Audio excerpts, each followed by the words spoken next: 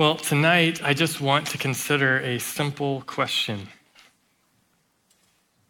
And that is, why did Jesus have to die on the cross?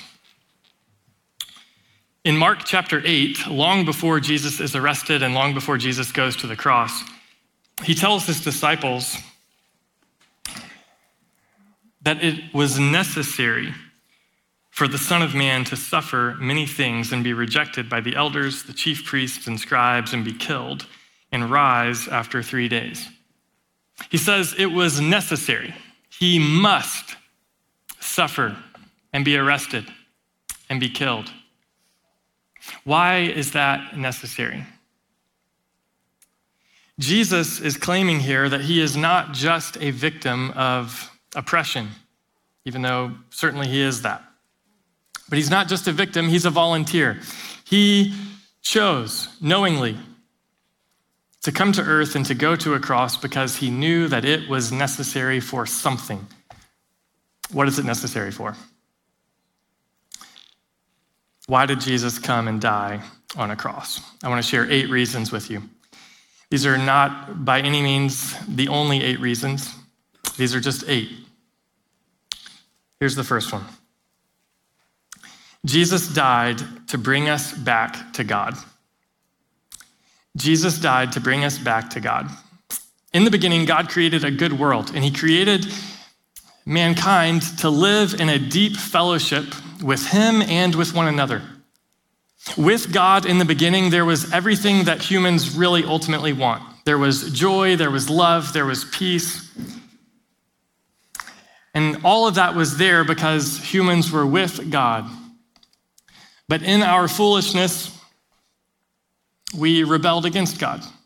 We dishonored him, and we broke our fellowship with him. And because we've broken our fellowship with him, we can still experience samples of the joy and love and peace that we were created for, but we're never fully satisfied. Instead, we experience lots of dysfunction in this world. And that's because something about our relationship with God, our fellowship with God, has been broken. Jesus came to earth to bring us back to God. And the way that he does that is by going to a cross and dying. 1 Peter chapter 3, verse 18 says, "For Christ also suffered for sins once for all, the righteous for the unrighteous, that he might bring you to God." Jesus came to bring us back to God. Here's the second reason. Jesus died to show God's love. Jesus died to show God's love. Listen to Romans chapter 5. "For while we were still helpless, at the right time Christ died for the ungodly. For very rarely will someone die for a just person, though for a good person, perhaps someone might even dare to die. But God proves his own love for us, in that while we were still sinners, Christ died for us." Do you realize what this verse is saying? This verse is saying that we have a God who pursues us. When we have rebelled against him, when we have dishonored him, when we have treated him like he's not important, when we've said, "You're actually stupid and I know better," when we've said, "Stay out of my life," God still pursues us. Jesus went to a cross to demonstrate that God still loves sinners. Even when we're God's enemies, even when we give God the middle finger, God comes to us. He demonstrates his love for us. And he does that most clearly when Jesus goes to the cross. And this verse says that God is demonstrating his love. God the Father is demonstrating, "I love sinners." It's not that just Jesus loves us and God's mad at us. God the Father loves sinners. Jesus, God the Son, loves sinners. And the Spirit of God loves sinners. And all of them are active. All 3 persons of the Trinity are active as Jesus dies on the cross. This means that not only do you have a God who pursues you, but you also have a God who understands you. You have a God who, when he looks and sees the suffering that you're in, he is not aloof. He's not unaware of your pain. Instead, he gets you. He's not a God who's off in an ivory tower somewhere. Instead, he's got boots on the ground. And this means that whenever you face whatever kind of suffering you might be facing right now, and you ask the question, why? God, why? You may not get a good answer in response. But at the cross, you know what the answer can't be. And that is, it can't be that God doesn't love you. He demonstrates his love because Jesus went to a cross. Here's the third reason. The third and fourth reason are closely connected. Jesus died to satisfy God's honor. Jesus died to satisfy God's honor. God made humans to be in a deep fellowship with him. We have disrespected him by saying, we don't need you. Life would actually be better without you, even though you're the one who gave us life. We would actually experience more love, joy, peace, prosperity without you. You are actually ruining things. That's what we do every single time we sin. Imagine how arrogant and audacious that is for little insignificant creatures like us who are here for maybe 100 years to look at the eternal God and say, we know better than you. We have completely dishonored him. And God, because he is good and holy and just, he's angered by that. And he should be. That's what good authorities do, is when what's good and right and pure is being defaced and rejected, good authorities say, that's not right. Something needs to be done about that. And God is a good authority. And so God, in his justice, must defend the honor of what's good. And that's him. And yet God is also gracious and merciful and loving. And it's not that he has to sometimes choose between being just or being gracious. It's that he's always fully gracious and always fully just. And so, how can God's honor be satisfied if he's going to give grace to sinners? How can he stand up for what's good and what's right? How can he stand up for what's been defaced and still have grace for sinners? The answer is at the cross. At the cross, Jesus is demonstrating an act of grace that simultaneously honors God's name. 1 John chapter 2, verse 2 says this: he himself, it's Jesus, is the atoning sacrifice for our sins, and not only for ours, but also for those of the whole world. Now, this little phrase, atoning sacrifice for our sins, it's a little word that means to appease something. And it actually comes from an Old Testament story. The story goes like this. There were these two brothers. One's name was Esau, the other's name was Jacob. Jacob was a little brat and a punk, and so he cheated his brother and stole something that was really valuable. And then his brother found out about it and said, you know what? I'm going to kill you for that. And his brother was a lot bigger than him, and so Jacob ran away for years. And while he was running away, his older brother said, if you ever come back, I'm going to kill you. It's kind of like the end of Lion King. You're in the middle of Lion King, you know? Simba's running. If you ever come back, we'll kill you, we'll kill you, we'll kill you. And so he runs away. Many years later, he has to pass through the area where he knows his brother lives, and so he's terrified because the last time he saw him, he said, I'm going to kill you if I ever see you again, and he had stolen all this valuable stuff from him. And so he's terrified. He's got this huge family now. He's got all of this property that he's accumulated, all of this wealth, and he's afraid to go, riding by his brother because who knows what's happened to his brother after he cheated him, and now I've got all this stuff, so what am I going to do? And so here's what his brother decides to do. Jacob decides to send this big caravan ahead of him with all of these gifts that he's going to give to his brother. And he's thinking, we'll put all of these gifts and all of these great things, and I'll give him all of this stuff, and I'll be in the back of the line. And by the time that I get to him, maybe he won't be mad anymore. And here's what he says in Genesis chapter 32, verse 20. He's talking to the person who's going to be in the front of the line, and he says, you are also to say, look, your servant Jacob is right behind us.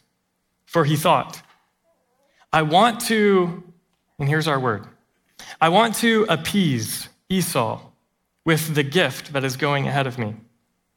After that, I can face him, and perhaps he will forgive me. This little word appease here is the same word from 1 John chapter 2. Jesus is the gift that has gone before us into the Father's presence. And not just the Father's presence, but Jesus himself's presence and the Holy Spirit's presence. How can God the Father and God the Son and God the Holy Spirit look at sinners and not just be angry at the way that they have defaced his honor and glory? The way that they have just defaced his justice and goodness and purity. How can God look at sinners and have grace and not anger? The answer is the cross. Jesus is the gift that God has put forward. Jesus on the cross is the gift that God has put forward for himself so that his honor can be satisfied. The fourth one is related to this. Jesus died to bear our sins. Jesus died to bear our sins. The essence of sin is we take God's place. We put our desires ahead of God's. We pursue our own agenda rather than God's. We trust ourselves rather than God. We depend on ourselves rather than God. We believe what we think rather than what God thinks. The essence of sin is we take God's place. This is the most arrogant, disrespectful, despicable thing that we can do, and we do it all the time. Jesus has come to bear our sin. That means to carry our sins, to take the full weight of our sins. The essence of sin is we take God's place. The essence of salvation is God takes ours. 1 Peter chapter 2, verse 24 says, he himself bore our sins in his body on the tree. When Jesus went to the cross, he was taking the penalty that we deserve to pay for our sins. Isaiah 53 says, but he was pierced because of our rebellion, crushed because of our iniquities. Punishment for our peace was on him, and we are healed by his wounds. We all went astray like sheep. We have all turned to our own way, and the Lord has punished him for the iniquity of us all. Jesus takes our place. He pays our penalty. He takes our punishment and he pays our debt. Jesus himself said in Mark chapter 10, "For even the Son of Man did not come to be served, but to serve and to give his life as a ransom, as a payment that will set you free." John Stott, who was a theologian in Britain, says, as we face the cross, we can say to ourselves both, I did it. My sins sent him there. And he did it. His love sent him there. Number 5, Jesus died to make us righteous. Jesus died to make us righteous. 2 Corinthians chapter 5 says, he made the one who did not know sin to be sin for us, so that in him we might become the righteousness of God. This means that we can stand before God, and rather than be clothed with all kinds of gross sin, we can stand and be fully clothed in splendor. Listen to Ephesians chapter 5.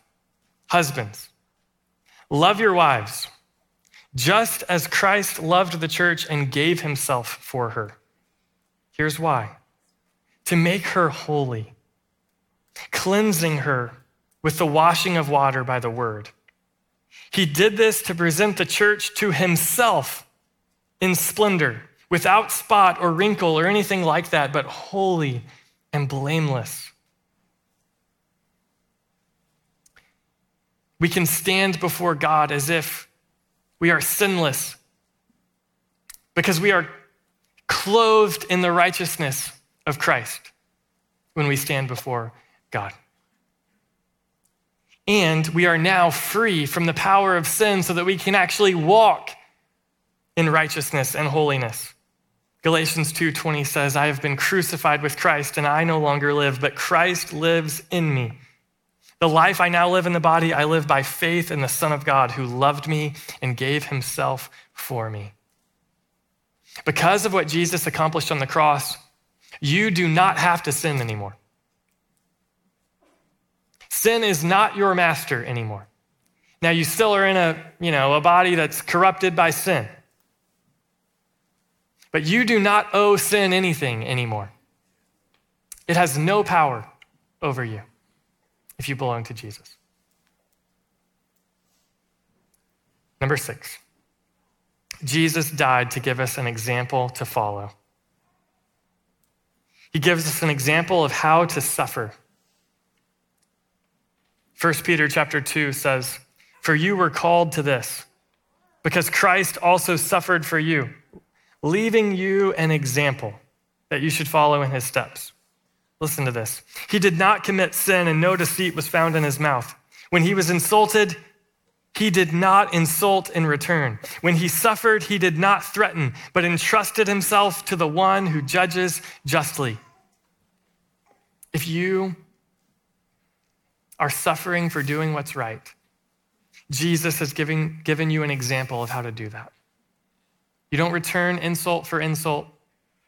Instead, you simply entrust yourself to God and trust that someday he will have the final word.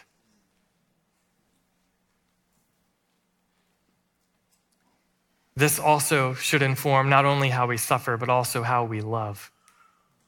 Listen to Philippians chapter 2, verse 5. Adopt the same attitude as that of Christ Jesus. And then it goes on to explain how Jesus gave up the rights and privileges that he had in order to serve. That's the attitude that we're called to have. Number 7, Jesus died to defeat the powers of darkness. Jesus died to defeat the powers of darkness. Listen to Colossians chapter 2, verse 15. He disarmed the rulers and authorities and disgraced them publicly. He triumphed over them in him. This verse is talking about how on the cross, Jesus overcame Satan and the demonic, evil, spiritual world. Satan's primary power and strategy is to lie and to accuse. The cross destroyed the power of his lies and accusations. One of Satan's favorite lies is to say that your life would actually be better if you did things your own way. Don't listen to God. He doesn't really have your best interest in mind. Do what's best for yourself. Listen to your inner voice. Let it guide you. If you were to obey God, it would not work out better for you. And at the cross, that lie loses its power. At the cross, we see Jesus choosing to take the cup that God had for him, even after he had prayed, Father, if there's another way, let this cup pass from me. And yet he endures. He takes the cup. He goes to the cross. And what happens to him?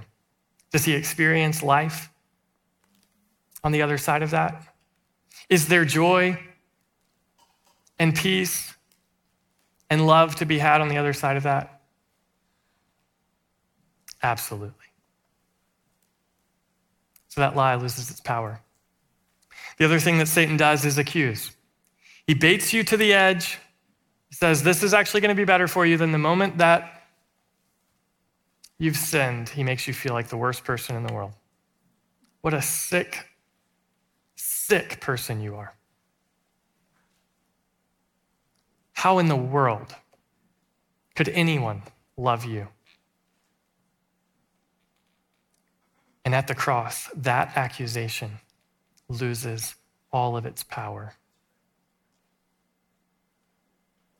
At the cross, who could possibly love a sick sinner like you? Only the infinite, holy, all-powerful God. And then number 8, Jesus died to bring us back to one another. We were created to have fellowship with God and with one another. And because of our rebellion, we've broken that. But Jesus died to bring us back together. Ephesians chapter 2, verse 16 says, he did this so that he might reconcile both, talking about Jews and Gentiles, people who on earth have nothing in common and seem like they should be enemies. He did this so that he might reconcile both to God in one body through the cross, by which he put the hostility to death. At the cross, we find the reason to accept people, to love people, to forgive people. Ephesians chapter 4 says, and be kind and compassionate to one another, forgiving one another, just as God also forgave you in Christ. I don't know what you're carrying tonight. I don't know the pain or the guilt that you may have walked in here with. But I hope that as you fix your eyes on Jesus on the cross, that you will be filled with hope and that faith would arise in you. Right now, we're going to move into a time of communion. And before we do so, would you take just a moment to examine your life? Would you maybe close your eyes where you are? And would you just examine, are there any thoughts that you've had recently that have been dishonoring to the Lord? Are there any ambitions that you've had? Are there any words that you've spoken? Or any actions that you've done? that are dishonoring to the Lord.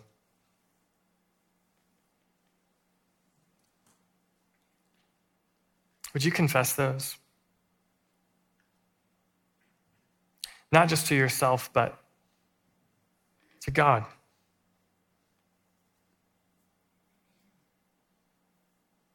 Would you ask for his forgiveness? Not based on anything that you've done, but based only on what Christ has done for you on the cross.